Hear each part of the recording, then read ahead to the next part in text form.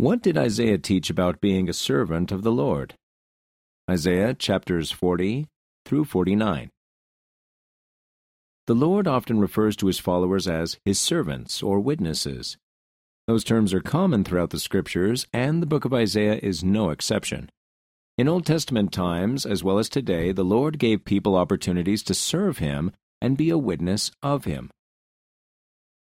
As you read Isaiah chapters 40 through 49, look for the times when the Lord says servant or witness. Whom is he referring to?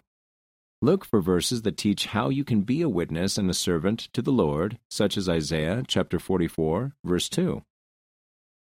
Then, as you read chapters 41 through 44, you might consider which verses can apply to your calling or ministering.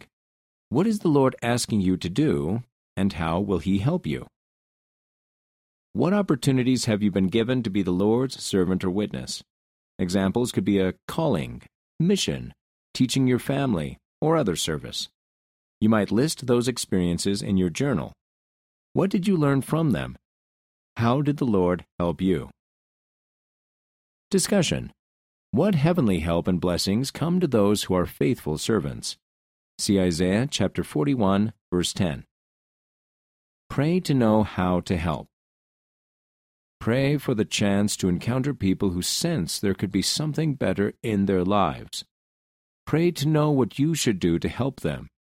Your prayers will be answered. President Henry B. Eyring, second counselor in the First Presidency. End of the article. What did Isaiah teach about being a servant of the Lord? Isaiah chapters 40 through 49.